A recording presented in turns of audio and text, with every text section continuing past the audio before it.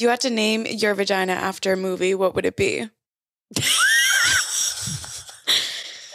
Think hard. Or think Die Hard.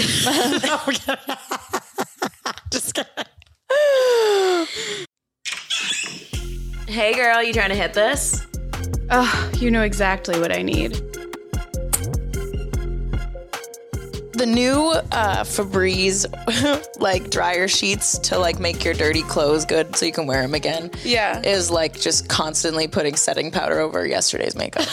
Oh my God, that was what I did for the last podcast. I literally wore the same makeup for 3 days. I was so hungover. Oh, 100%. Or you're like, what's your hygiene routine? And you're just like dry shampoo and a prayer. Like, you ever do a whores bath?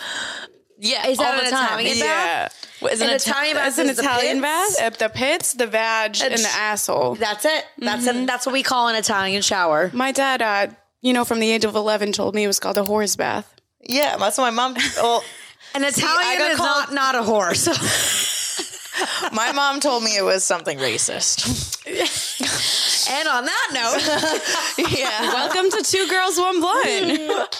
All right, guys, it's Tuesday or whenever the fuck you're listening to this.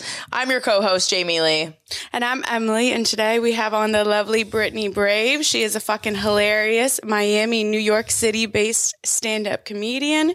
She's an actress. She's a producer. She created Catcall, which is an activist center for women to have conversations, comedy shows, talk about their experiences. She does it all. She likes words of affirmation too, I can tell. I love words of affirmation. Keep it coming. Tell me how amazing I am. Yes. Words of affirmation, physical touch, and cyberbullying are all of my love languages. I love that. I see you get heckled a lot at comedy shows. I've been seeing your comebacks. They're fucking hilarious. Thank you so much. I had somebody recently be like, I love watching you live because no two sets are ever the same. And the crowd is always like, they always like want to be in it with you. Yeah. And I'm like, I guess that's a compliment because you want people to like be engaged. No, that's definitely a skill. Sometimes I'll listen to the same comedian a couple of times in a row and I'm like, this is the same exact thing. There's nothing, you're not switching anything up. Yeah. Yeah. I mean, for me, no two sets are ever the same. I like engaging with the crowd, but like, I was like, yeah, I guess you're right. Like every time I'm on stage, people are always like, me too. No way. I have a question. Whatever. And I'm like, okay, here we are. I think too, you definitely do comedy for the girls. Like obviously guys too, but like it's relatable. So I think women kind of lack that when they go to see comedy shows. Like there's the comedy that they do is for men usually. So to have like to hear somebody who's like making something that you've experienced very funny and relatable, like they're like, yes. It's 100%. Literally like a black church. Everyone's like, you right. Amen, I got sister. You. Fanning themselves. Yeah. Clapping. Yes. I always say, I'm like, I do comedy for women. And if men happen to enjoy it, then great. It's a TED Talk. Like, okay. Exactly. Yeah, and they do like it. Men at your shows always fucking cackle and laugh. they do. I've also had, I mean, I've had it on both ends. Like I've had men that have been like, I don't get it. I've never been through that. I've had them look very like bland and confused. I've also had women, especially in Miami and more like conservative parts of Miami, look at me and be like, I really don't like that she's talking about her abortions right now. Or like, I don't like that she's talking about getting pegged, or like, I don't like just like, and I'm like, well, it's because you want to do it or have done it and you're not comfortable with yourself. Yeah, who doesn't want an abortion? What happened? I said, who doesn't want an abortion? I mean, Viva abortion. Yes. I'm pro-abortion. Yeah. Because if I got pregnant, like I don't know how to take care of myself. Yeah. No. I'm like faking it. It looks like it. But 100%. It's all a lie. I mean, look at society. Society is such a mess. There's so many people that don't know what they're doing, that are making bad choices, that are hurting people. And I think that so much of that is a result of them coming from people that weren't ready to be parents or weren't ready to like really usher human beings into the world. Yeah. When I want to be a mom someday, like I super want to have kids. It's like a huge life goal of mine. You'd be a cool mom. Thank you. So would you guys. Thanks. But I want to do it when like the hoeing is out of my system. It's not out yet. It's not out of my system. So I gotta call get my shit her. together. Hit her up at Brittany Brave on Instagram. Yes, please. I'm ready. I still need to. I Only have if you so have much money hoeing. though, and a sense of humor. Oh. That's very true. I'm saying. I'm a hoeing for nothing anymore. Yeah. That's like for my 20s. Yeah. The 20s are for love and the 30s are for Business. health insurance. Assets. Yeah. A family that loves me. Yeah. I would love that. Yeah. Are you single? What? You're single? Yeah. And She's been celibate for a long time. So was I for a very, very long time. How long have you been celibate? It was like a year and a half. Okay. So it's over now. I had sex. Once. Yeah, once. Catch me up. One forgettable time. Once a month ago. I think I have chlamydia, gonorrhea, syphilis, AIDS. Like, I got it all from him. I was like, no, we've just been drinking for 2 weeks. Your coochie's fine. Drink some water. Pop a boric acid supplement in Don't there. you always low-key? I feel like women, UTI, or he fucks up your pH. It's over. He's not you. He's not for you. No. Yeah. It's your body rejecting Your body is literally being like, She's like, no, bitch. no, bitch, this isn't a fit. The chemistry's not right. Get him out. I swear to God. No, it's so true. I got BV and a UTI from my ex. I still didn't listen to my vagina. No. I had sex with him for months Emily after. was dickmatized. Pussy knows best. Pussy. Yeah. Brain does not know best. Though. I have to. Toxic dick is the most dangerous dick. You'll go down for toxic dick. It'll ruin your life. You'll lose Toxic- morals for toxic dick. Toxic Yeah. pussy will put you through hell. Toxic pussy is great pussy though. It is really great. And it's attached to a woman, so it's still going to be stable and loving and empathetic and caring. Exactly. It's like a warm hug. Unless it's my mother, then it's a cold viper squeeze. It's a cold My gaping mother's- hole. My mother's pussy's pussy is real a cold cold. hallway. A cold haunted brothel. That's why I came out blue, lack of oxygen. That bitch was squeezing the shit out of me. That's it. Yeah. But toxic dick is it's a real thing. And I know what I think like the bigger point is that I think is like straight women, it's so hard to find truly fulfilling dick. Like good dick, like the kind of sex toxic dick gives you without the symptoms. 100%. Without the chlamydia. Like, could I drink without getting a hangover? Could I this without doing that? Like, it's like trying to enjoy the moment without having the consequences. And I just think toxic dick is super addicting because it's very hard to find genuinely good dick. So when you do, you're like, I'll put up with the fact that he has mommy issues and he gaslights me because like Yes. he just puts it down. Yes. I was just going to say the worst is toxic dick that doesn't fuck up your pH. Because you're like, Am I in love? yeah. I'm like, fuck. I don't have any reason to leave besides the fact that you're a piece of shit. But like, I'm looking way past that. Honestly, you are an A++ kind of guy when your dick's inside me. Like it all goes out the window. That's all that matters. D- when you're outside of my body. The moment you leave, I hate you. But the moment I get a text message that says, "Hey, you up?" I'm like, Yeah. You're put my a baby favorite person. in me. I literally started seeing a guy recently, and one of the like, who knows where it's at right now? It's probably over, knowing me. And it was like my friend. We're going to elaborate on the knowing me part because I want to know you and what that means. I don't know. I don't mean what that means, but we're gonna find it out. I love it. But I was like, he texts so well. And my friends were like, really? I was like, he communicates and he can spell. And he's like, is the bar that low? And I was like, kind of, yeah. Yeah, Like, this is Miami. There's no good dick around here. at all. If you spell W-U-T, though, I feel like you're putting it down. You might not be able to read, but you will be able to make me come. If you text like someone who works at an Auntie Anne's at Dayland Mall, or you still use AOL, AIM As your away email? messages. So are you fucking older men? I used to fuck older men. Oh, you're going for the younger now. I'm trying to go from no more younger. I'll never do younger. How young is younger? I am 32.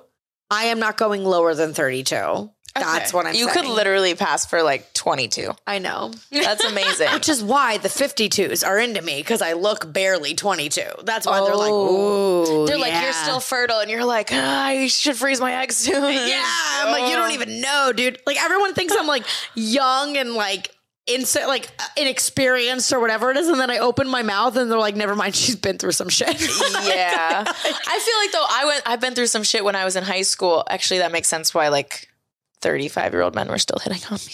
Yeah, man. They're like, she's, I don't know, 15 going on 30. Well, you have that energy. Like I've always had older men. Like I've had so many ex-boyfriends that are minimum 7-8 years older than me. My last boyfriend who was an abusive maniac, but he was like 17 years older than me. I was like early mid-20s. He was in his 40s, a baby mama, a custody battle, one divorce in. And because I've always felt like old for my age, I was like, yeah, sign me up. I'm ready for that. Oh I'm ready for this. But the thing is, we were not ready. We thought we were so mature, and we were not at all. Ruined me. Like, yeah. Like all of a sudden you're in that and you're like, never mind. And now you can't backpedal out of it. You're like too far in and you're like, oh, I'm dealing with shit that I'm not even equipped to deal with right now. What were some red flags that you missed about that situation? Now looking back, now that you have that like wisdom of that experience and having more dating experiences after. If any guy any person ever talks about their ex in an extremely negative light, they're crazy, they're toxic, I'm talking extremely negative. Like if you're fresh out of a breakup, sure, maybe you're not at a point where you have the inner peace to say, I loved them, it didn't work out, it's fine, let them go, whatever. Yeah. But I'm saying if like a guy or anybody you're with is bashing, dogging, they are the problem, and it's really over the top, they're the problem. Yep. Okay. That's number one. I missed that with one of my exes. I missed that with a few. Yeah. Yeah. And a lot of them, actually. I mean, she was emotional and crazy and keeping the baby from me and oh my God, and this and that. And I was 23, 24 years old, and I was like, oh no. Oh my God, that's literally what happened to me. My baby mama's crazy. Like, she's trying to take the kids. We're in a custody battle. I just want us to have a family. You're going to be the new mommy. You should take over. You should take care of her. Yeah, you're so nurturing. And I'm like, with you. Am I? I'm good with kids. What? You love me? Every plant in my apartment is dead, and I can't even remember my birth control. Are you kidding me right now? Yeah, like you don't even know me. He's like, you're perfect. I want you to mother all my children. Right. I was like, I'm about to be manic in 2 weeks. Literally, once I start ovulating, it's over. Do you have baby fever? I have big time baby fever, but I know I can't have one right now. Yes. I'm barely holding myself together. I'm a fucking stand-up comedian, radio personality. I'm doing this shit every night. Yep. Do you have any You pets? are a hustler. Thank you. Do I have any what? Pets? No pet. I don't even have pets for that reason because I'd feel guilty. When I have something that I'm responsible for, I want to be there for it. And right now... And then I'll kill it. That's why we have all these fake plants. Exactly. Yeah. So I have baby fever, but I'm somehow still rational enough to know, like, I can't do this right now. Yeah. For me. But every time I see babies or I'm like starting to like a guy, I'm like, yeah. But if you were Kylie Jenner rich and you could afford nannies, would you have a kid right now? No. Because career-wise, right? Damn. Career-wise, I want to be able to dedicate everything to my career and get to... You're on like the precipice of like... Do you know what I'm saying? I think so. I hope. I've seen you grow so much in the past year. Well, I mean, I didn't know where you were at before, but I've just seen all of like the accomplishments and the wins and the TV show and the radio, and it's your name getting out there more, articles, like that's, people notice that. It's starting to really happen. Thanks. Take that on a fucking nationwide level. It happens exponentially. So imagine having a kid, you're putting a lot of that on hold. You can't go, I get it booked last minute in New York and take a flight. You have a fucking baby. Right. And I don't want to be riddled with, for me, both of those things are equally important jobs, like being awesome as being a comedian and entertainer and being an awesome mom. Those are two things I personally want to like super excel at. And I don't want to ever be put in a position where I have to pick between the two, or I have to be like, I have to leave my kid because I got this undeniable gig in New York, or vice versa. I can't take this amazing gig in New York or LA because like, I really want to be here for my baby's first birthday. Like, so as it stands right now, until I'm at a point where I'm like, okay, I've accomplished enough that's on the fucking vision board and I'm content. But it's never enough. You're a comedian. You're addicted to dopamine. It's never going to end. I will always We're fucked forever. We're fucked forever. And that's why we're comedians, because we've had toxic relationships. Like the push, the pull, the highs, the lows. It's the same shit. It's like, okay, I'm not going to fuck dudes and hook up with dudes. I'm just going to get on stage and try to like kill it. And then that gets just equally as unhealthy. Like I've had times where I'm like, I am leaning on stand up way too much for my dopamine, way too much for my existence, way too much for my purpose. Like, because I mean, I feel like I've been through enough bad relationships. I feel like you guys can relate. Like I romanticize the glow up after a relationship. Yes. It's the best. It's the best. I'm like, fuck you. I'll just focus on comedy. I'll just get hot and fit. But it does. We're getting younger. We're aging backwards because of toxic men. So like, honestly, I'm kind of grateful. I'm like, thank you for propelling me into being this incredible woman that I am. You know, thank you for propelling me into the fountain. Thank you for drowning me in the fountain of youth. because being in that pit of hell of relationships, like I found self-love. I did too. And I mean, it's kind of like when you go through hell in relationships like that, like now when I'm like normal dating again and I'm like kind of mostly healed and just out there and dealing with the normal bullshit. I'm like, Brittany, are you really getting upset about a guy not texting you? Like you sent a man to jail. Like get over it. You sent him to jail? Oh God. Yeah. Oh, deets. Good for you. What happened? Yeah. He was super abusive for 3 years. And we had the cops had to intervene multiple times in New York and New Jersey and like many states. Verbally or physically or both? Oh, physically. Oh. Like to the point where like I would be in my apartment and literally be like, I need somebody here. Like I'm going to die tonight. Like so many times. Like, and I was hospitalized. Like it was like a roller coaster. Yeah. And I didn't even mean to send him to jail. I just went to go get a restraining order. And when I went to go file for it and we were like collecting evidence, the detective was like, he should have been arrested for this. And why isn't this documented? And why isn't this? And then in getting all that together, he was like, let's put this man away. It's like kind of out of your hands now. Like he needs to go to jail for like assault and aggravated harassment. And did he end up going away for a while? He went away for I think like 2 months, and then one of his dipshit friends bailed him out. Oh yeah. And then we went through all the trial and I got my restraining order. And then when he basically like did a plea bargain and was like, okay, I guess you're right. I'm guilty of some of it.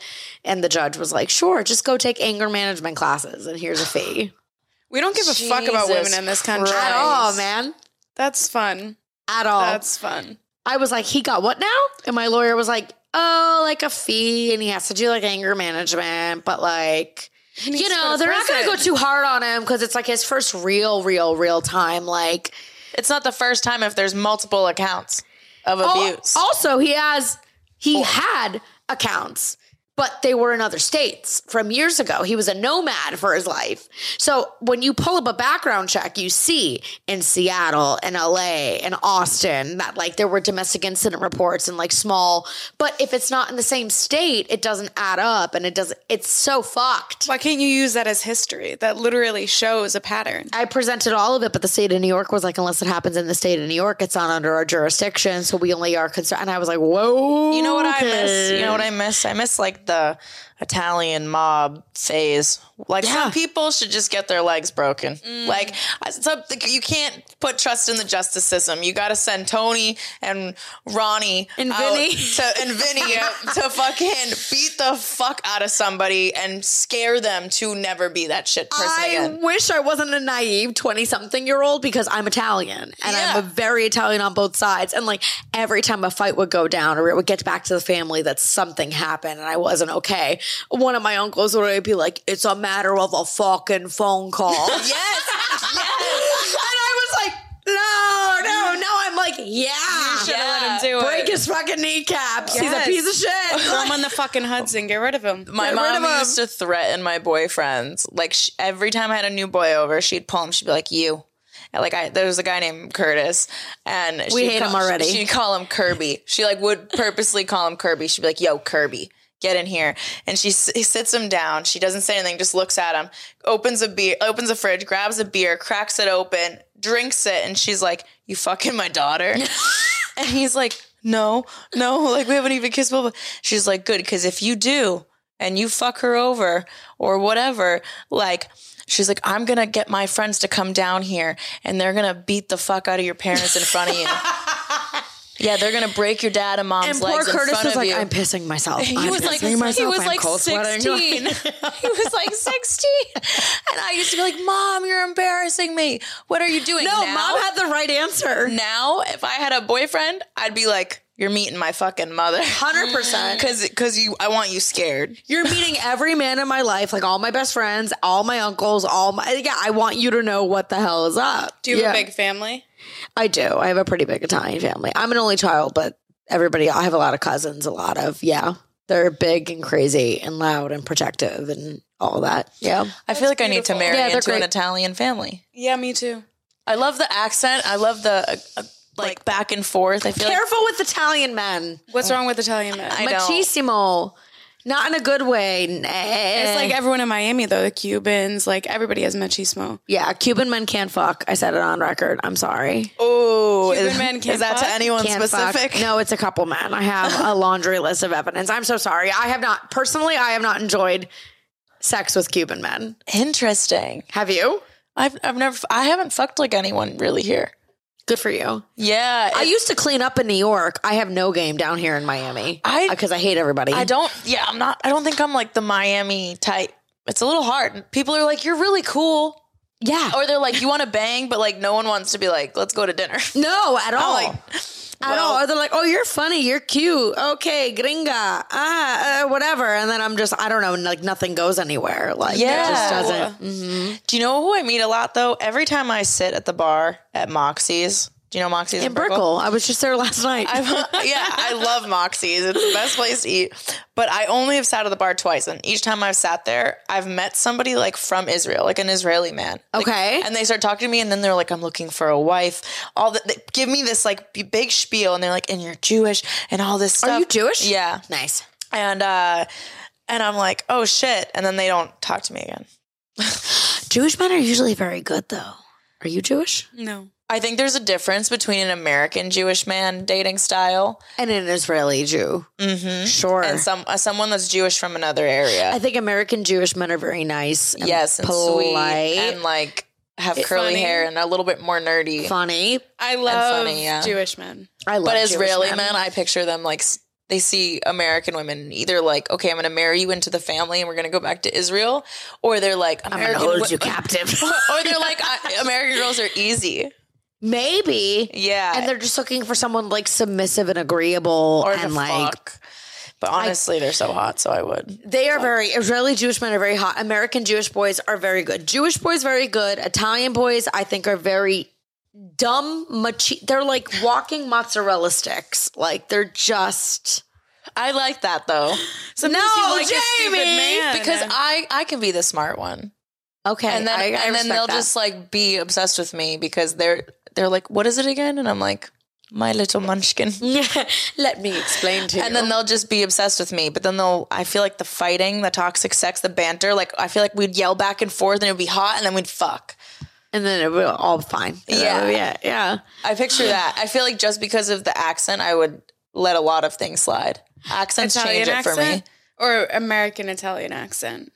Because Italian accent, beautiful. Way hotter. Oh. Way American hotter. Italian, they sound like fucking They're Bostonians. like, if you put anything in marinara, I'll suck it. Like, I love that though. I love that. Jamie, I'll introduce you to my uncles. I'll just. Oh, they got some money?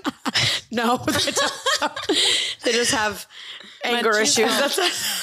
Are they blue collar men? Oh, we God. love Down to earth fellas. We love a blue collar man. I got some things I need hung up. We have to go to New York and find, You want a task rabbit. Yeah. Who like, else are fucks men me? here for? To do shit for me. It's like you're living a fantasy. I'm living a real life porno. They come in, they fix my sink, and then they fuck me, And then they we unclog your plumbing. Yeah, we fight. It's toxic. I see them in a week. They fix something else. We fuck. It's back and forth. I could do that for a That's couple hot. I years. think you're just love looking for that. a fantasy. I think I'm just really horny. I'm not okay. I've been watching a lot of The Sopranos, and I'm very horny. I just need to feel something. Something about Tony does it for me. The name Tony does it for me. Tony Soprano does it. He's filthy. He's a pig. I like it. I love it. I love filthy pigs. And as you're riding him, it's hitting on his big old belly, and he's disgusting. And he puts a You're cigar eating a in your salami mouth. sandwich while it's happening. I would eat it. Wait for salami Carmela sandwich. to get home. Yes, I love it. yeah. It does it for me. Okay, if you had to choose any road in Miami to have sex on, what road would it be? Ooh. Great fucking question.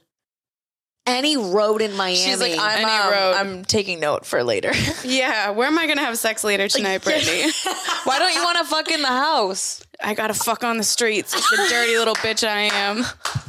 I'm looking for a thrill. And I can't find it in these walls. No. She's going to find it in these walls, though. Anytime I'm like hanging out with a guy, Emily just leaves. She's like, I don't even want to hear it. I don't want to be involved. Yeah. I gotta go. But I'm not a closer. What do you mean? Like it gets down to about to be business, and then I'm like, no. Really? I'm waiting for marriage. Because I'm just, I have such a good heart, and I'm like, you're going to hurt it, and I'm not going to be able to control myself. Okay, can we talk about this? Because I feel like we're both the same. I think you might be the same way. I consider myself to be an incredibly sexual person. Like when I am in the confines of a safe, good. Oh, yeah. I like safe you. is keyword. Safe is keyword. You've shown me I can trust you. Bitch, I'm a fucking nympho. Yeah. Oh, no, I'm a I slut. am filthy. Yes. We can have threesomes, foursomes. We can fucking record it, put it in my ass, do whatever, Yes. do it in. But I don't, as sexual of a person as I am, I don't have. I'm seeing somebody now. We're obviously fucking. Before that, I went 8 months without having sex. Did 8 months before I had my last boyfriend. We got to talk about this. Like I've only had sex with 2 people in over 2 years, like 2.5 years. Last year, I had sex with 2 people who were exes. You did the slide back. I did a slide back. See, I can't do that because I don't know. 3 people who were exes. Oh man. And only 1 new person last year. 4 people total. So you're trying not to up your body count? Oh, I don't Not give a even fuck about consciously. I body just count. like, I can't get into it unless I feel comfortable and there's a connection. There has to be anymore. an emotional connection. There has to be something there. And a lot of the men down here just don't got a lot of things going on. They don't have a lot going on in their head. No. all. And I'm like, oh, I don't feel anything with you, and I just can't get myself to be horny. I'd rather risk doubling back on an ex that could provide me with a kind of chaotic, toxic, confusing 3 to 4 weeks after than have to go through a night fucking faking it with some dipshit in Miami. Yeah. Yes. And just being like, yeah, let me just get drunk enough to where I can Because you're make not this even work. like, because you fucking want their babies because you're emotionally and sex connected. is too fucking good when it's actually good. Yes. I'm not faking it anymore. No, I can't. That's it. I'll tell you you're bad. Oh, the timer. So will I. I will literally be like, I'm not going to come, and it's fine. Just let it be. Yes. Yep.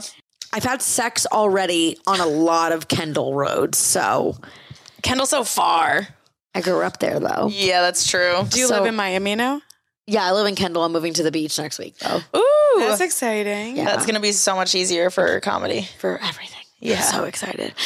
I've had a lot of sex on a lot of Kendall roads. I would have sex on Lincoln Road because it's just so chaotic. Where's that? Where's Lincoln Road? Right in the middle of Miami Beach. I think I would have sex on the Brickell Bridge that always goes up. Oh. In front of everybody.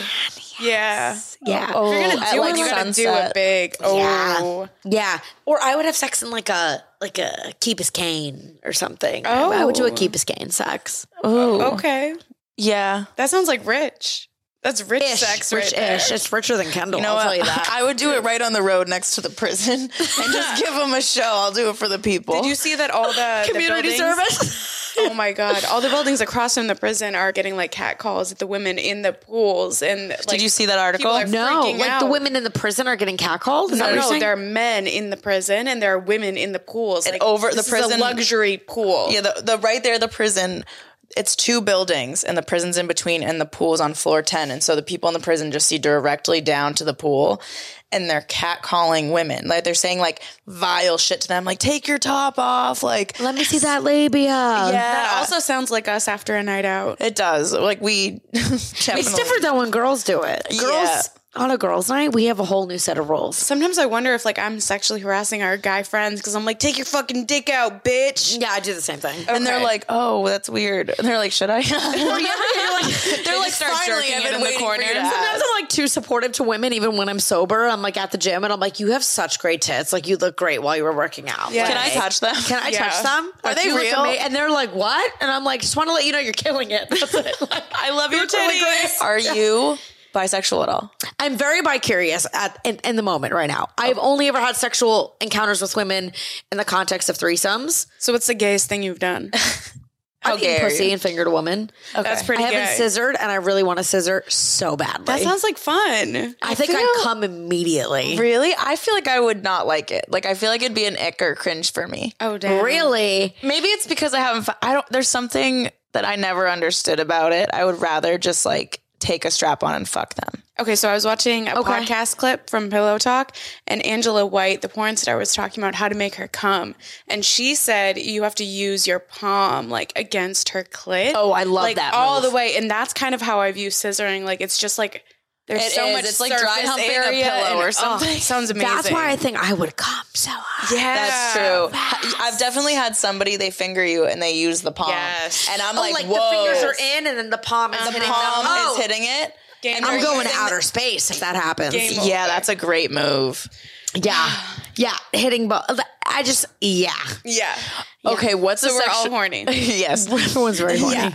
But I think it's so funny because people like assume because of our podcast, our content, how sexual we are online, they think that we're like slutty. And I'm like, every guy that talks to me, they think, I can just tell who assumes I'm a slut.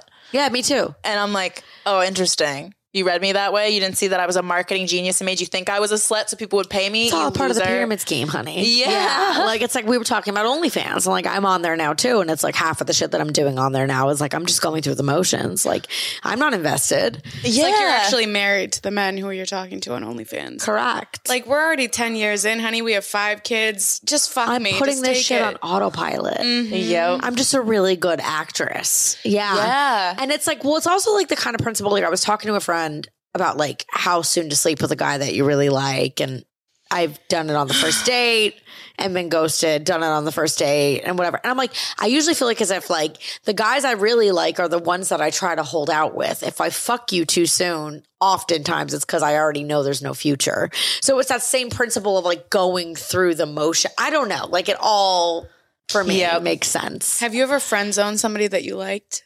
Yeah. Why? I just realized I didn't actually like them.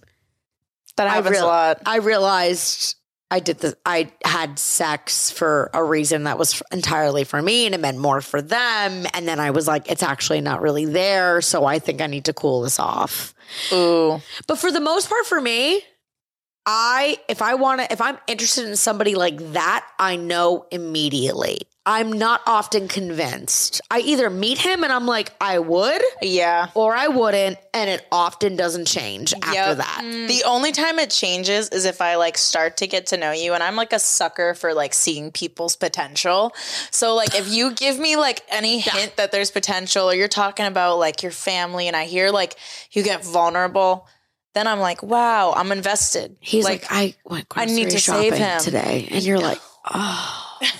That did it for me. I did my own laundry. I'm like, you have a house plan? Oh my God, marry I called me. my mom and I had a really healthy convo with her. Oh, stop. See, here's the thing. I don't want to fuck anybody that has a mom. Yeah. I only want orphans from now on. Whoa. Because honestly, I don't bring a mom into the situation, so you better not. Yeah, I have to be the number one girl in your life. I feel like I've dated too many guys who have like I love that energy. Emotional incest with their mom. They want to fuck their moms. Okay. People talk about girls and daddy issues. Men and mommy issues. Oh my God. Way worse. Way worse. Couple guys back that I saw. Oh, mommy issues. Whoa. Attachment, guilt over sex and what his mom thought about him having sex. I'm like, you're 32. You've been engaged. Why does your mom think about you having sex? Why does it fucking matter? What's happening here? You can't even be openly, not sexual in front of your mom, but like own that you're like a living, breathing straight male at 32 who's been, like, I have had guys with mommy way worse than any shit they'll talk about girls with daddy issues. Way worse. Can we just talk about boy moms? Because I feel like that's a whole fucking pandemic on TikTok. Boy moms who are like, I never want my little boy, my little son. He's the only man who's ever going to love me. And I'm like, you're weird. You're using your son to fulfill something that a man couldn't do for you or you couldn't do for yourself. Maybe you should go to therapy. I dated a guy whose mom would massage his feet and calves and like thighs after a football game. Very weird. Up until what age? Well, like, any age is weird, but any age it's weird. I think even in his 20s. Early 20s. Early 20s. Late teens, early 20s. Early 20s is where it gets weird. Yeah. Like weird. Yeah. His mom would get mad that we spent too much time together. She'd be like, you don't hang out with me enough. Okay. So this goes back to what we talked about at the top about like wanting to be a mom, but knowing that you're not ready for it. Like, I feel like those are moms. Moms that do that kind of shit are moms that have something unsolved and repressed. And I don't want to go into being a mom with any kind of resentment or whatever. Like, that is a mom that became a mom and hadn't worked shit out yet. Yeah. I feel like our generation's kids are all going to be so much better because our generation's like, fuck, we got to work on shit. Yeah. And then I'm looking at like the babies that are coming out now and the communication skills that these 3-year-olds, 4-year-olds, 5-year-olds have that men in their 30s, 40s, and 50s will never learn in their lifetime. Ever. That honestly, I still struggle with. Yeah. Like, how are these children better than me? Because they were just taught right from the bat. That's all they know. Yeah. Oh, that hurts. That hurts. Also, children have this freedom to be really vulnerable and honest in a way that it's like when you're an actor, they're like, connect to your inner child. When you're a comedian, they're like, connect to your inner child. And I think there's a reason because like you're just you. You're not overthinking shit. And like you can be vulnerable. Like, yeah. So we can learn. Communication is hard. For the longest time, I talked a big game about how men are emotionally unavailable and don't communicate well. And then like last couple guys that I was dating, I was like, yeah, Brittany, you can work on your communication. A little bit. Like, you're not super communicating everything and like you're not as direct as you think you are. Like, it's humbling, but I think it's a part of the experience for anyone healing.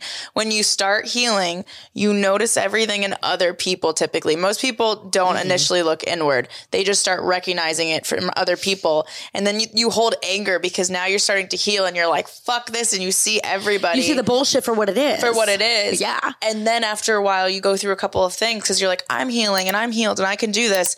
And then something happens and you reread the text messages like 5 months later and you're like, whoa, I handled that so poorly.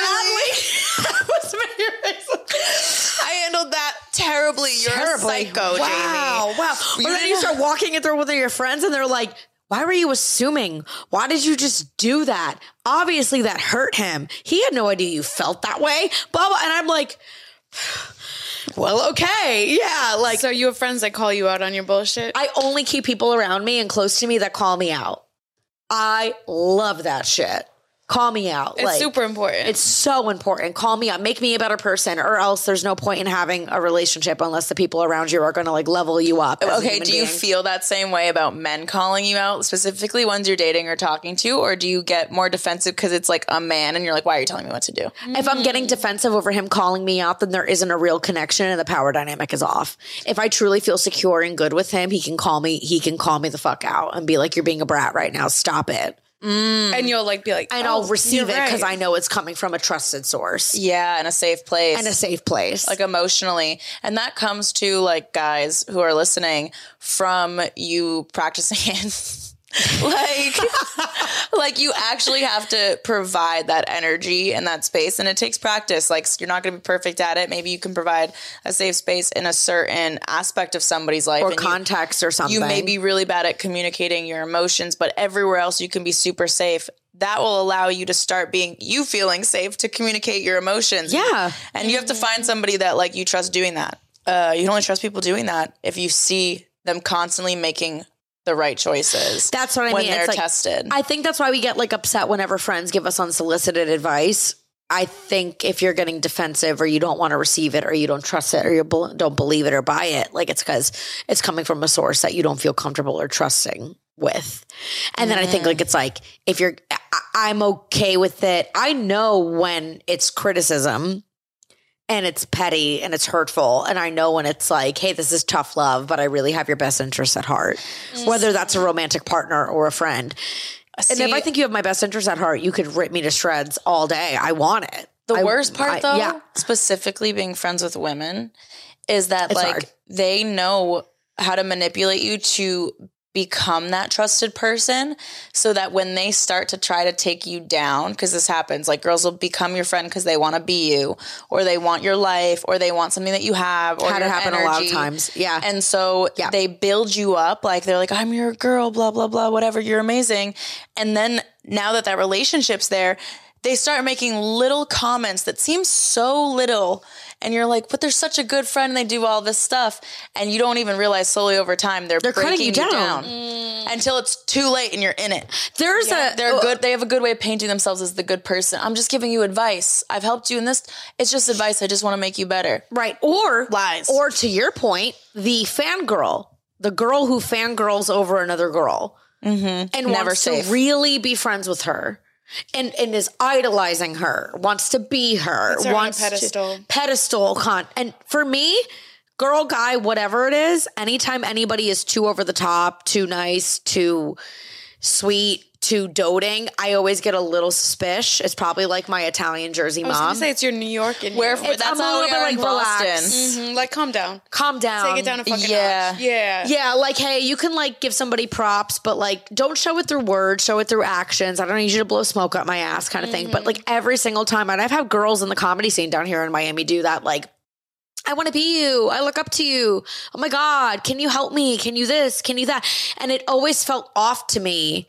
Yeah. And then it's like as it went on and I didn't reciprocate that same level of like doting or friendship, then all of a sudden I was the bitch, or I actually wasn't that funny, or I started getting the passive aggressive compliments or like, oh, you got that because you're the new girl, or you got that because you're whatever, or like, oh yeah. Have you noticed that more in Miami or in New York? Miami, 100%. New York is too big and too business for anybody to be bothered with that bullshit. It's too big. Okay. Like, and it's so easy to forget somebody in New York. Like if somebody fucks you over in New York in the comedy scene, it's just like, all right, whatever, keep it moving. Yeah. Bye. You host or do one show, there's a billion other shows I can go to and never see you again. That's it. Bye. In Miami, it's a little bit too small. And unfortunately, we don't have anything to work towards down here.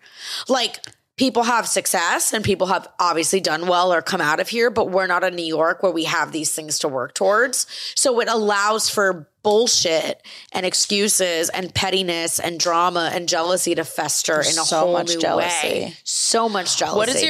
What's your advice? Because I see it from both sides.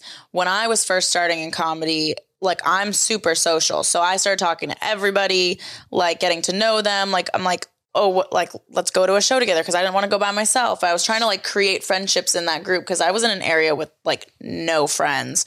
And I was like, this is what I enjoy doing. I would rather have friends who are doing what I'm doing. We can carpool, do whatever.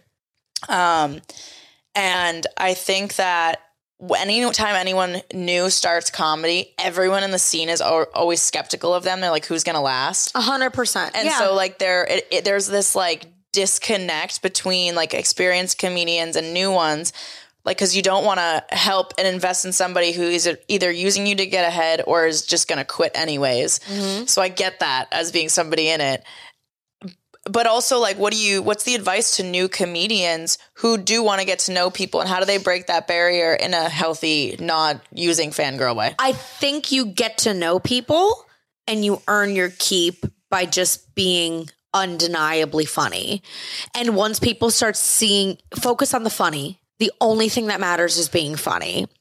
That's at that point. Stand-up is so hard and so cutthroat, and it requires this level of like self-awareness and writing and hustle and commitment. I felt the same way. Like when I first started in New York, and I did improv and sketch, but I had never done stand-up. And when I first came to stand-up, I was like, damn, people are fucking mean. No one wants to like talk to me. No one wants to talk talk to me. At your jokes, and that's hard to. No, they don't want to give you that satisfaction. They didn't even if I objectively did well on a show, I'd get off, and all these other New York comics that were like doing it longer than me would kind of be like. I used to hear like experienced comedians be like, "You're not that good at comedy yet." Like, oh, that was good. Like, you just made the whole fucking comedy club laugh.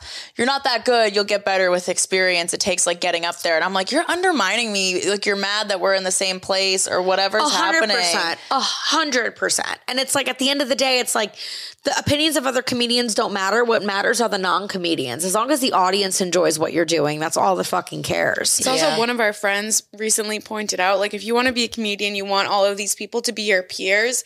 don't treat them like a fan, because then you just become a fan to them. I say that all the time. Treat them like your friend who you're going to fuck around with, who you'll talk shit with, and just get to know that, like you said, get to know them as a person, not like someone you're obsessed with. I deadass think that's why I was able to create a relationship with Joey Diaz. Yeah. Because he like shared a tweet of mine and like DM me because it was sexual. And he was like, hey, I just wanted you to know that wasn't creepy.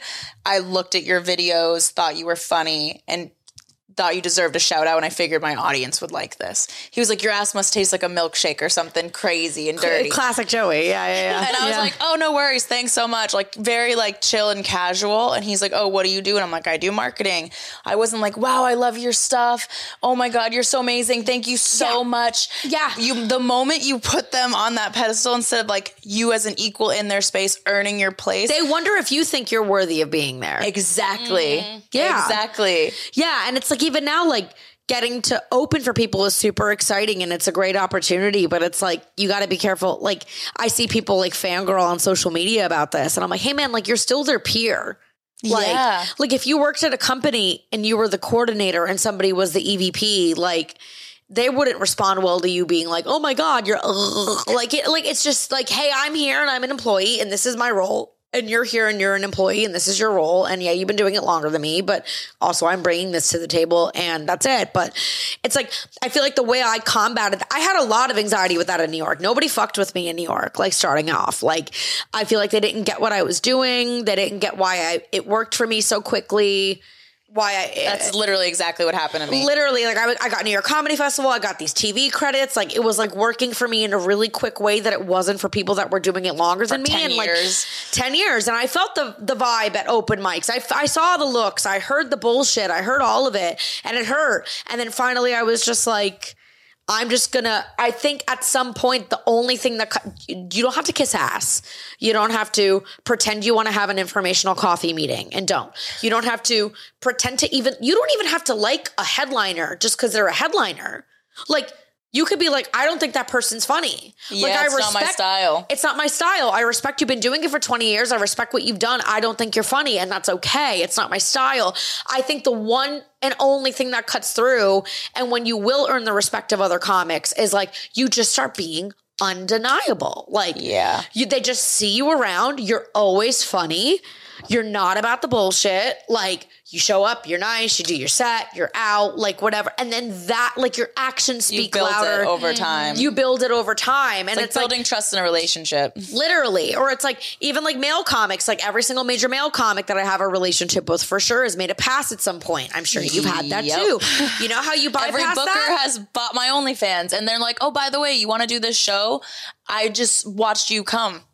And I'm like, yeah, I would love to be on your show because this is a great opportunity, but why'd you have to bring in the fact that like just jerk off to me and don't tell me? Yeah. Right. Like can it exist that I'm talented and I'm funny and I'm also attractive, and can't you fucking like separate those two things and just be like, hey, you're funny and I'm booking you because of that, and engage in that on the other side if you want to, but keep it completely separate. I don't know. Like, it's like, no, every male comic has made a pass, even male comics that have helped me in my career. And the way that I bypass it is A, I just haven't done it. I've said no. And then B, at some point you just become undeniably, consistently funny that they learn that they're like, oh, I can't fuck with her. You're a peer now. You're a peer now. You're a player in the game. Yeah. You know what? We were talking about this, like, because I love funny guys. I think public speaking has been a turn on since high school. Like when people would give presentations, like the good presenter. I'm on the other side of it now. I feel like I even want to think of trying stand up. I'm like, get the fuck away from me. Sorry to cut you off. No, but like, I'm sure I'll feel that way someday. No. But like someone getting up on stage and being able to control the room is like so sexy. It gives off like powerful energy to me, and then you can make me laugh and actually be funny. Like I don't hate your like comedy, so like I want to fuck comedians. This happened a lot in Boston, and I just didn't because everyone's assuming you're already fucking the comedian. Oh yeah, and you literally won't get opportunities because of it, or people won't like you, or they'll undermine your success. I think the hardest part about being in comedy, especially as a woman, is that earning your place and the imposter syndrome. Because when you have so many people who are telling you you're successful or you're funny, but try to fuck you at the same time, it fucks with your head, and you're like, am I funny? Should I be doing this? Do I deserve deserve this? Or is it literally just because somebody wants this pussy? 100%. And it never leaves us. And for some reason, men can be attractive and funny, but women can't. Once we're both, it has to be she's getting it because she's attractive, not because she's funny. But it's like, isn't that partially what makes her so attractive? Is that she's funny? She has a charisma, and good at what she does. And again, I think it's like at some point when you're just consistent and you keep being funny and you keep working hard, like you're going to be so like, it's a year for all of us. Like you're just going to end up being so undeniable that it's like, and she's also hot, but more than anything, like we have to have her on this show. She's a killer. Yeah. And that just ends up eclipsing like the other part, but it's hard. But you could also get the other side of that where they're like, okay, you rejected me for sex, and they just like shut you out of everything or like badmouth you. So many of the manager and agent conversations I've had in the last year and a half. Yeah. Where I'm like, I know you're attracted to me, but I also know you just saw me body a room for 10 minutes. Yeah. And I know you want to work with me, but your dick is speaking louder than your head right now. And now I have to do this fucking weird, awkward song and dance for 6 months where I'm like, you want to work with me or you want to fuck me? Or you want to fuck me or you want to work with me? And which one, when I respond to your email, which one am I responding to? Yep. Your dick or your brain. Your dick or your brain. Which one am I responding to right now? I know, because I just want money. Can we? Right. But I think also too, like I've experienced a lot where guys that we've worked with or shows, they support you until you do better than them. And the moment you're doing a little bit better than them, their ego comes out and they have to like humble you. And check you because they can't stand that you like get opportunities over them. That is just like the worst feeling, to just be around people. I don't even know if they're aware that they do that, but it happens to me all the time. I was just on a show a couple weeks ago here in Miami where a bunch of LA comics were in a green room and they walked in and they all like ignored me and dismissed me. And like, I was like, I don't really give a shit. Like I was the headliner that night. Like I was like, you motherfuckers are opening for me. Oh, shit. Like, your guest spots. I don't even know. Like, had I had more control on the show, I wouldn't even fucking had your dumb asses on the show. And I'm like, whatever. And like, I try to engage and I try to be polite and they're clearly like dismissing me and whatever. I go up, I have a great 15, 20 minute set, close the show, get off stage, go back in the green room. And now all of them are like, hey, what's up? Hey. Because they realize you're somebody. They look like they're like combusting. Yeah. Or you always know when you did well, when all of a sudden the male comics are like, nice. They don't want to admit it to themselves. Solid. That was good set. Good shit. You did your thing or whatever. And that's such a dead giveaway. That they're jealous. You thought when I got up there that it was going to be stupid and demure and not funny and bad. And then it was the exact opposite of that. And your dick is shriveling trying to process it. Yeah. It's so obvious. It's so obvious. It is very obvious. Men say they want powerful women, but then can't handle it. Yeah. Society says they want sexual women. They just can't want handle it. To do everything. And I'm tired. Yeah. You only want sexual women if it's sexual on your terms and you get to make money off of it and it's right in the confines of what you're comfortable with. But then you have women on OnlyFans every day. Or you have women doing stand-up talking about their sexual experiences and talking and owning their sexuality on their own terms. And all of a sudden I'm a whore and I'm a slut. And oh my God, I'm obviously a female comic who talks about sex. So I'm nothing. I'm bait. But the second our sexuality and our money's on our own terms, it's not okay. Yep. You could be sexual if you do what I tell you to do, but you can't be sexual if you're up there talking about being sexual. No. So many comics were like undermining me because I did OnlyFans, and then like a year and a half later, oh my God, it's almost like 2 years later. Like we have a cool studio. How do you think I got the studio? OnlyFans, showing my butthole got me the studio. But how do you think I afford to travel so much now for comedy over the last few months? OnlyFans. Really? Exactly. Yeah. And that furthers your career. Yeah. And then you get to start a business and you get to put all your OnlyFans money, that pays the business, and everything is a business expense. And then you don't pay taxes and you fucking have a killer life. It is an asset. It is like my humor is an asset. My personality is an asset. My ability to write is an asset. So is my sexuality. And like, I have taken something that people are responding to, that there is a demand for, and I have learned how to monetize it. There is absolutely nothing wrong with that. Like it is another channel of revenue. I look at there's my stand-up, there's what I do on social media, there's what I do with radio, and then there's men that like looking at me in lingerie or half naked or sexting them or whatever. And they're like, she can make me laugh and I get to see her boobs. Exactly. And I'm like, yeah, why wouldn't I monetize this thing that's clearly there is a demand for? There's men who want to see me in this way and talk to me in this way. I'm now making money off of it. Joke's on you for not. Like, it's so, I'll never, like, I wanted to start one April of last year, and I just didn't know how. I think I even DM'd you. Yeah, it's been a crazy year. How? Yeah, I was like, I just want to, but I don't even know, like... It's scary. It's scary. What do I do? And then, like, I got a comedy special with them at the end of last year, and I had to start the account in order to, like, do the special, and that was it. And then I just was like, this is fucking empowering. I feel hot as fuck. I'm making money. I'm having fun. Fuck yeah. I think too, when you're stressed with money, a lot of people view comedy as their escape. Yes. But then once you're in it, it's like stops being an escape and it becomes your job. And when you're struggling for money while doing something that you also have to be creative, there's like a block energetically 100%. For you to allow, you're thinking about what jokes you have to write, and then you're like, am I going to eat today? Like, literally, my card just got declined, and now I have to go be funny for 30 minutes.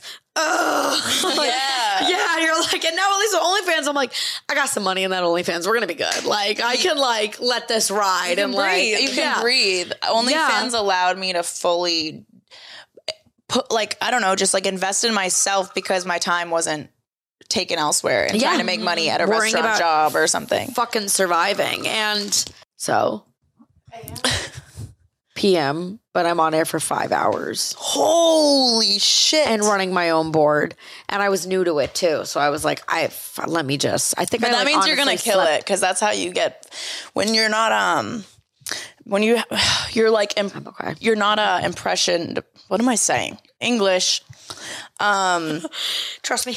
Like when I went into sales, I had no prior sales experience. So I was very moldable, and I was able to kind of like find my own way instead of like learning from other people, like something that worked for me. Yeah. And because it was like my way, I was able to do it better. That's you know what I mean? I was able to rise to the occasion. Like you have to show up. You got just thrown into the pack of wolves. Yeah. And just have to figure it out. And that's how I've learned everything. That's how I've learned stand up. Anything that I'm actually very good at right now, I learned because someone's like, you look like you're competent. Let's push you in the fucking deep end. And I'm like, that's the best way to learn. I love being under pressure. I do too. Yeah. Isn't that how diamonds are formed? That's how I got started on comedy. Yeah, me too. I went to an open mic because my friend was there and I was like supporting. And I was like, I kind of want to try this, but I was in sales and I didn't even know. And me and my girlfriend were in the audience, and the guy, it was all guys, and they were like, why are you here? Like, why are these two girls at this open mic? And I was just seeing how people write jokes. Like I was studying, basically. Yeah, just like observing. And my friend goes, she wants to try stand-up. And I was like, oh, no. And they're like, you want to do stand-up? Get up right now. And I was like, I can't do that. I've never, like, wrote a joke before in my life. Like, I'm just here. I'm really new to the idea of wanting to try it. And I had known nothing about stand-up because my traumatic life, I didn't even have time to watch TV. Yeah. And everyone was like, get on stage. And I was like, fuck it. And so I went on stage for like 5 minutes. I told a bunch of stories about how I was like a bad Tinder date. Yeah. I got some laughs or whatever. And everyone's like, come back next week. And so that's when I wrote my first 5 minutes and came in. That's it. And that's how it started. I needed to be thrown into it because I would have probably never, I would have been like, oh, I'm scared. Or what if I'm not funny? I got thrown into stand-up for the exact same reason. Like I was in that relationship, and when I would tell the stories of the shit that was going down, my friends were like, this is so like hysterical, but sad, but dark, but like funny. But funny. You're finding light in it. Literally. And they were like, well, you have to talk about this. Like, and where else would you do it but stand-up? And I was like, I would never do stand-up. I'm an improv girl. I'm like, whatever. And then like literally like hungover out of my mind. My ex was like, in like the depths of like that relationship, I like closed the work I was doing for the day, got on the subway, went down to an open mic, and just like half drunk, like got a drink at the bar, signed up, and was like, I'm just gonna fucking. Did you have any jokes?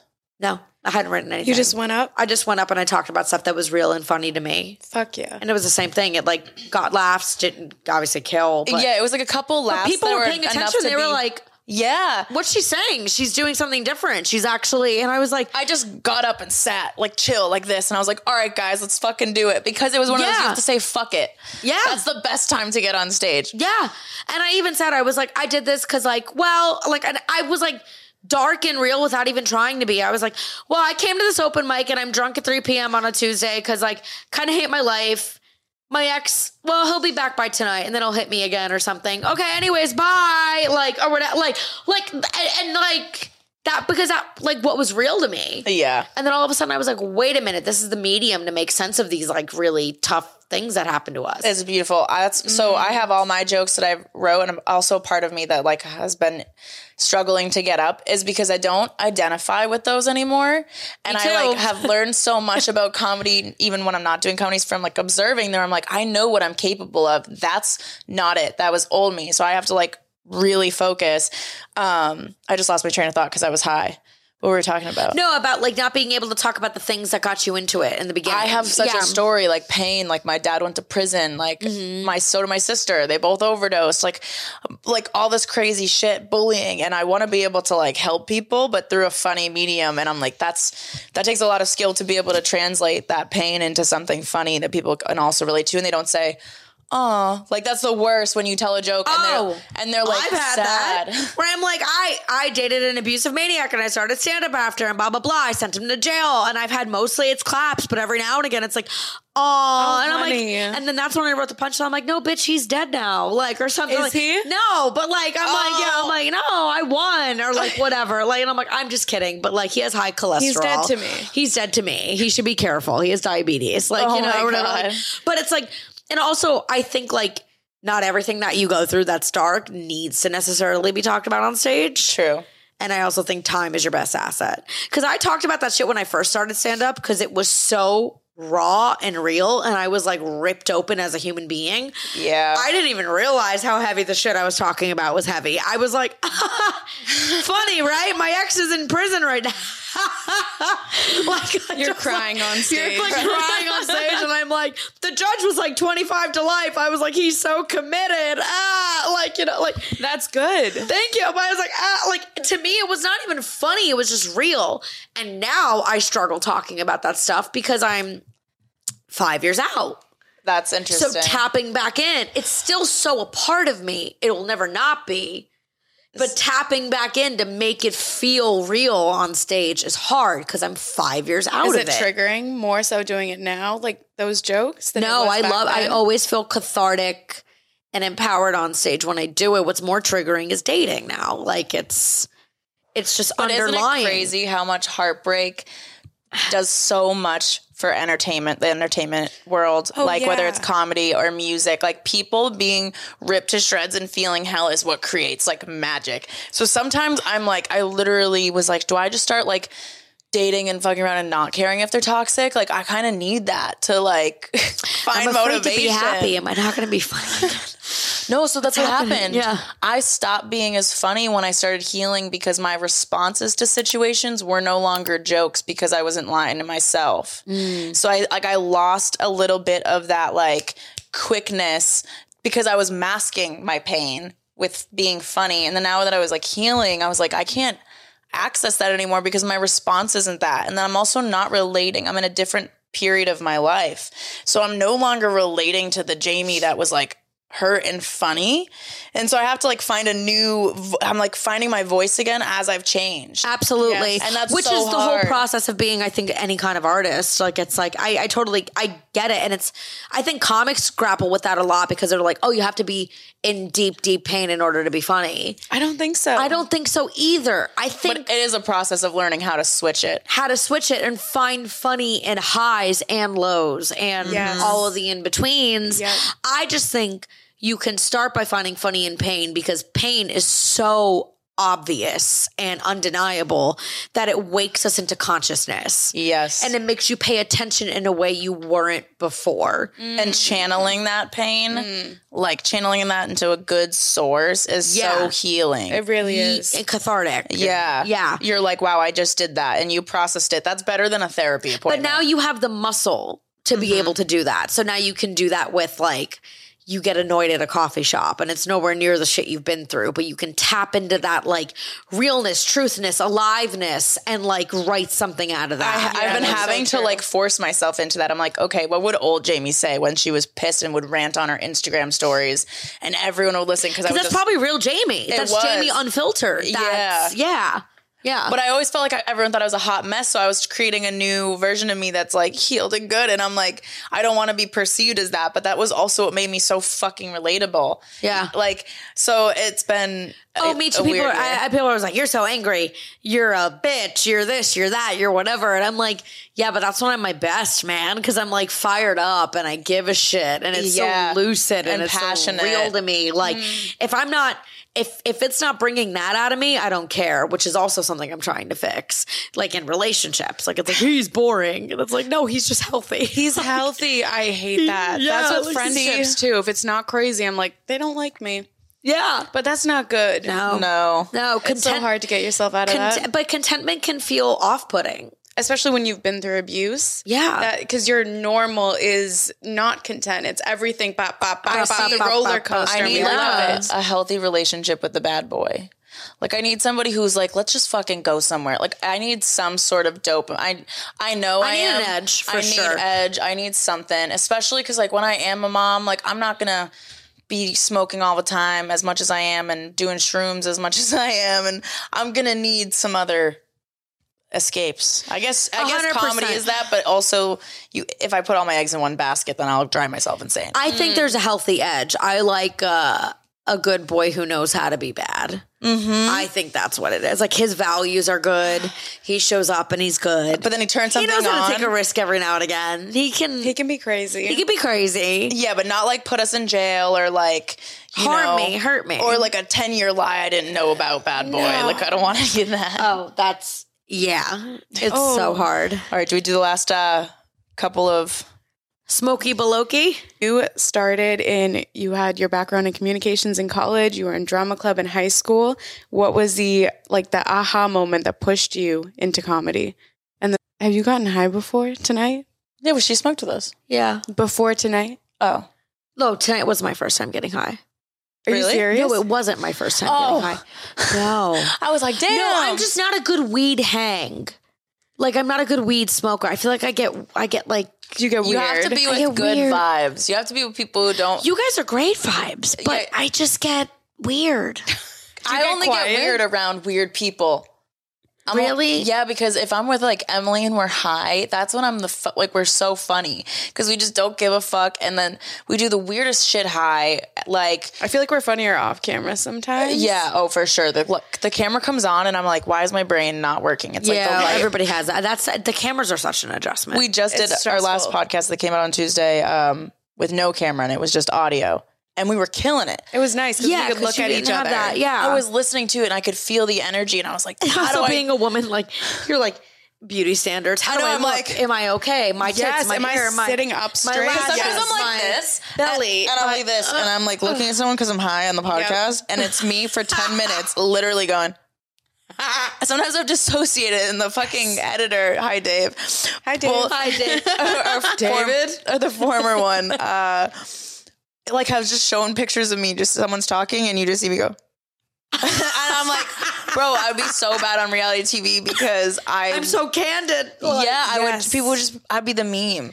Yeah. The facial expressions. Anytime there's candid photos of me, they're not cute. There's always me like, overthinking something. But I think that is what makes it cute. We just hate it about ourselves. But when I see other people do that, I'm like, wow, look how pretty they are when they're making an ugly face. Like, no one's like thinking you actually look ugly. No, you see the beauty in others. Yeah, they're like, oh, that's authentic. Yeah, but no, tonight was not my first night getting high. I'm a weird weed high. Okay, what's the craziest thing that's happened to you while you've been high? I did dabs. I dabbed. One time without knowing what it was that I was doing. No, that's how they get you. That's how I got it. And it was like kind of traumatizing, to be honest. And I was like at a house party in Orlando with two of my girlfriends. Oh God, Orlando. Oh God, a house party. Was it a sex party? No, just a house party. I would have had a better time if it was a sex party. Are you fucking kidding me? And we just went. We were doing a weekend together in college. We all were away, but then we came together this weekend, and there were three of us, three guys, and they were like, we have regular weed, then we have Kush. we have this thing that you need to smoke with a blowtorch. You're like, I want to try that. 100%. Like out of the three of us, of course, I'm the one that was like, hey, I'll take the science fair experiment. I'll take the heroin pipe, please. Thank you. Bring it right over here. And I was like, we're going to be fine, right? And they're like, yeah. I was like, light me up, daddy. And like, had no idea. And I was smoking way more weed back then. Like I was high pretty consistently. It was college. I was smoking all the time. I was like, whatever. Yeah. So I was like, this can't be that bad.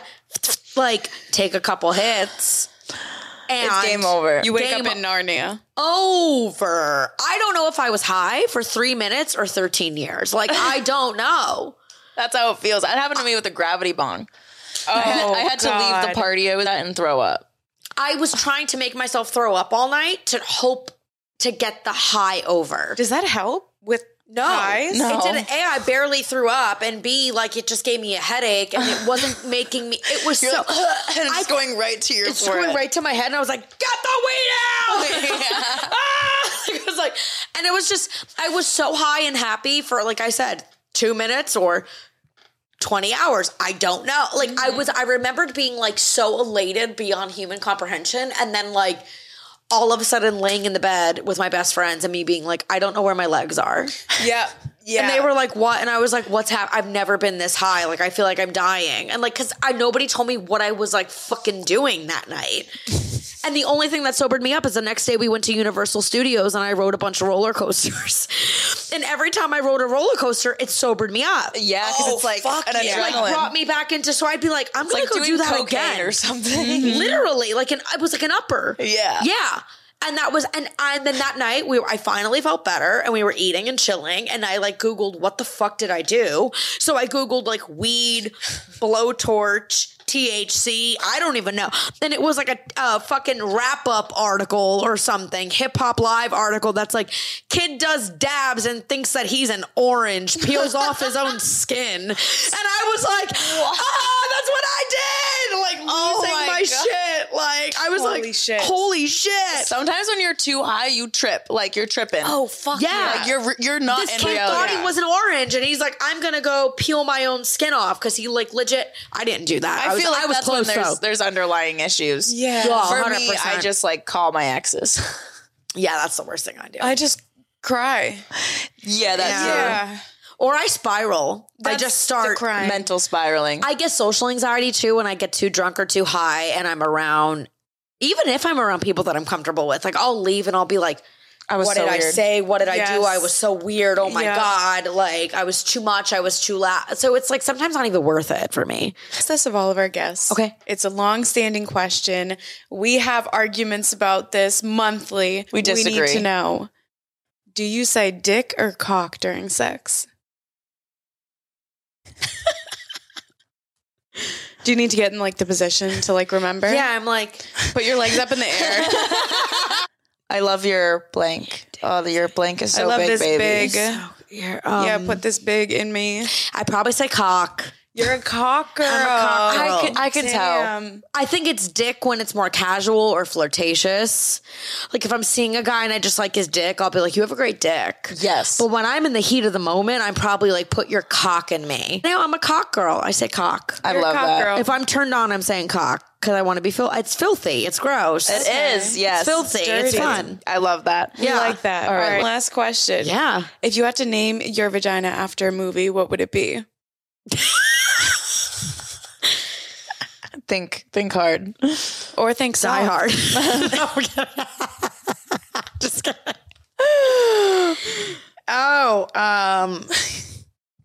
This is a toughie. Mine's the movie Teeth. Oh, I'm just kidding. Okay. Kill Bill now. You only I like that name one. Bill. Yeah, he's just not that into you. No, I'm kidding. Is that sad? It should be. I like all of those options. These are great ones. Really? You're coming up with good ones fast. Okay. I still don't feel like I have it yet. Okay, I'll give you another couple seconds, Miscongeniality. Yes. That's my pussy's name. Miss Congeniality. I love it. That's a good name. A good one. Mm-hmm. She cleans up well. She cleans up. She's charming. She's award winning. She looks good in a sash. You know what? Don't we all?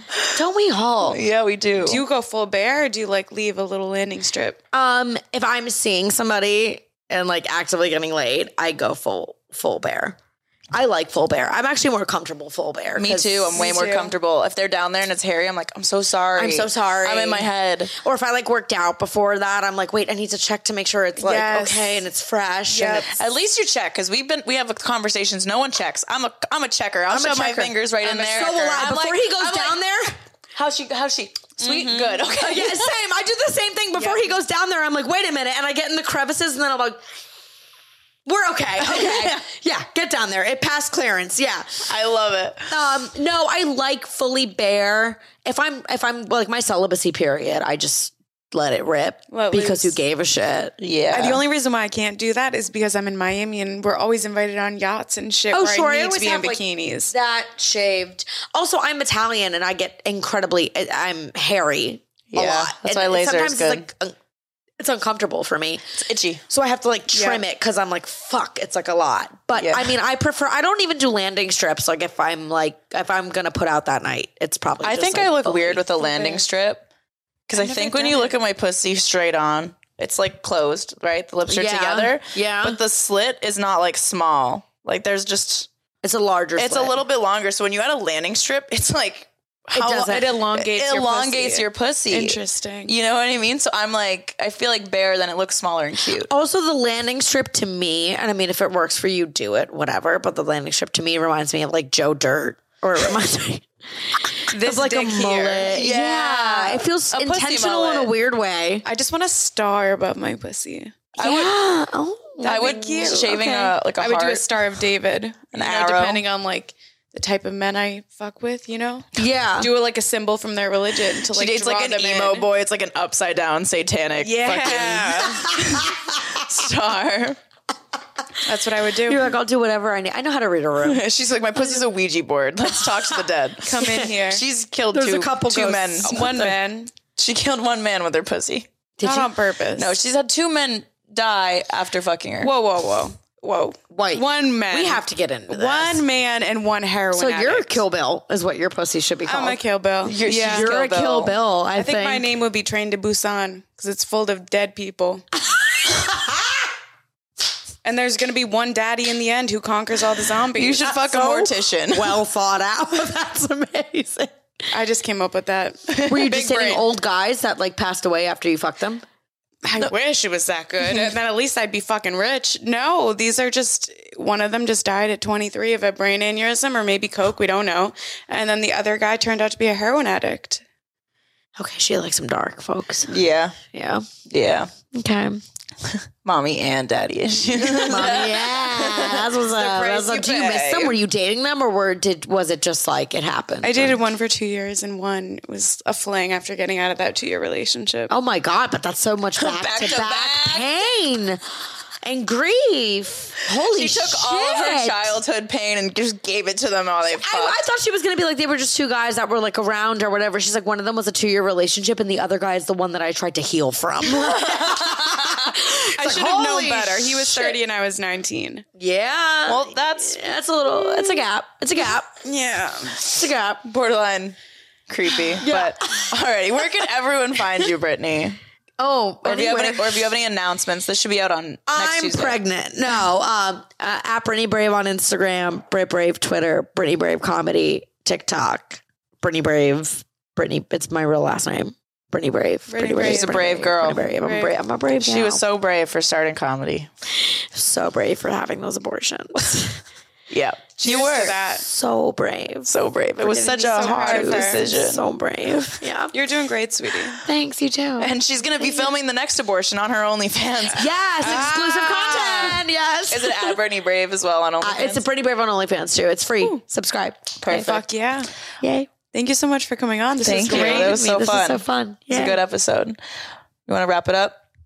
Wait, Brittany, where can we, do you have any shows in Miami we can find I you perform at? every night in Miami. Okay. Just follow me on socials and you'll see wherever you post I am. all the time. Yeah. Okay. Yeah. I've used your stories actually to send my friends who are visiting to comedy shows. Oh, really? Yeah. Fun. I'm honored. I saw your, like, I would see your story and I'm like, oh, this show is here happening while you're going or whatever. I don't know if they ever went, but I would send it. I love it. I was like, she knows where the shows are at. Love it. Yeah, please come see me live. Yay. Hopefully I don't bomb. Yay. You won't. You're killing it. Thank you. Yeah. All right, guys. Well, follow us at 2 Girls 1 Blend Pod. Leave a 5-star written review on Apple Podcasts and a 5-star review on Spotify.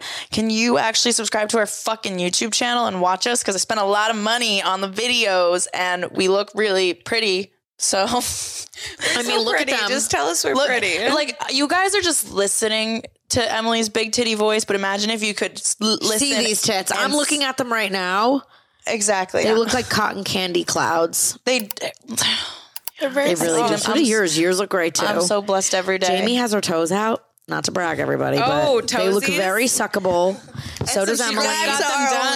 They look like candy hearts. So you want to subscribe to this video? That's what we're trying to say. Yeah, which is we should have. If you didn't have to go to a show right now, we would have just collabed and been like, guys, follow us. Right after this, we're gonna do. We'll 10 schedule minutes, a day. 10 minutes topless podcast. Well, I don't know if I can be topless. I'll show my ass, but topless is a little underwhelming for me. But that's okay. I'm honest. I know I'll show my landing strip. That's what I'll do. Oh, okay. She'll shave one just for you guys. Him shaving it too. It already grew We'll back. shave it for her. That's the video. There we go. There we go. There, well, Emily narrates it. Yes, I like that.